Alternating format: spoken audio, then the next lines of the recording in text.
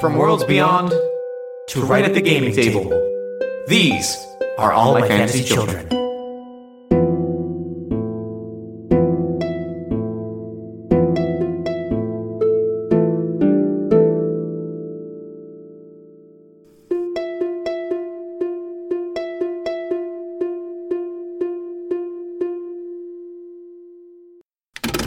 Hello, forest-faring adventurer.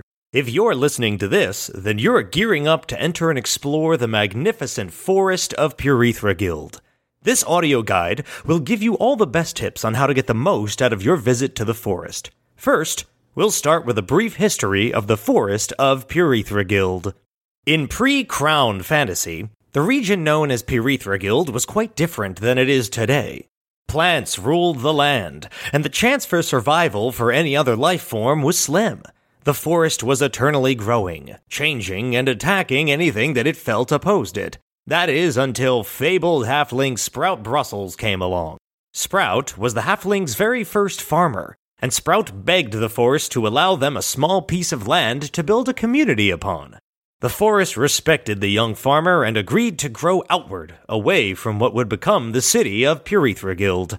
The Great Forest would act as a barrier to their community, and the halflings would respect the boundaries set by the forest. That small city became what is today the beautiful Purethra-Guild, and that aforementioned forest is where your adventure begins. So with this history in hand, you're one step closer to enjoying the wonders of the grandest forest in fantasy. First things first, adventurer. To enter the Great Forest, you must first pass through the Gate of Adelaide. The gate was created to mark the first step on an adventurer's journey into the woods. To pass through this majestic tunnel is to leave behind the comforts of the city and enter a truly different world. When strolling through the tunnel, you may hear the sound of a flute echoing all around you. Except that's no flute, adventurer. This tunnel was constructed so that when the wind blows through it, it travels through specially designed openings in the rocks, so travelers can enjoy the song of the forest. Lies. And acts as a greeting to those entering the wood. Lies. After you've passed through the Gate of Adelaide, you will bear witness to a new world, one where nature rules, and the rules of the life you had before no longer apply. Be respectful of the forest, and like Sprout Brussels, the forest will respect you back. Look around, enjoy the sights, take a deep breath, and take your first step into adventure. The first thing you'll notice upon entering the forest is the paths. The paths are two trails blazed by adventurers who seek to either journey through the forest, the outer path, and the inner path, those who seek...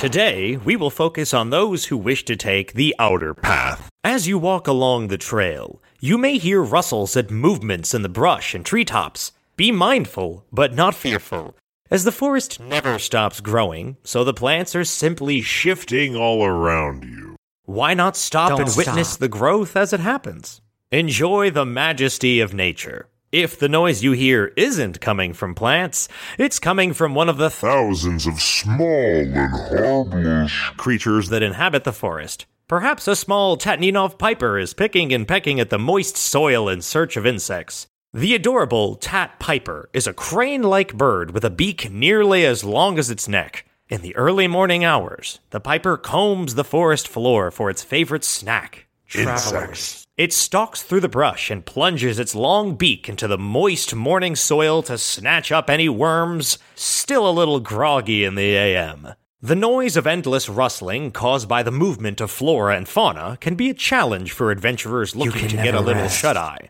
Learning to adapt to this challenge can take time, so be patient, adventurer. That feeling of something watching you is simply your imagination.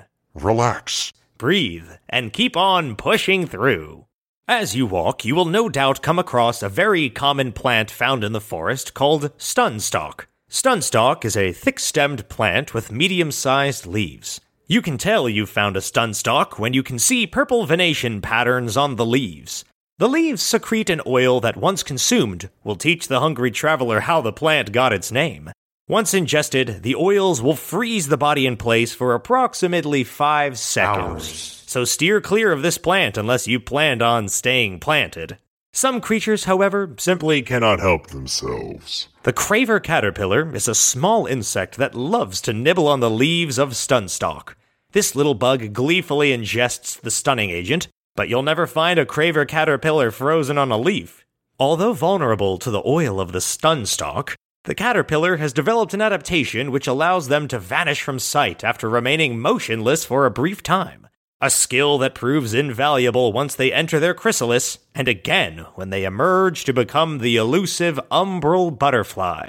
This nocturnal beauty has no natural predator, as every creature in the forest knows that it started its life out with a stunning diet.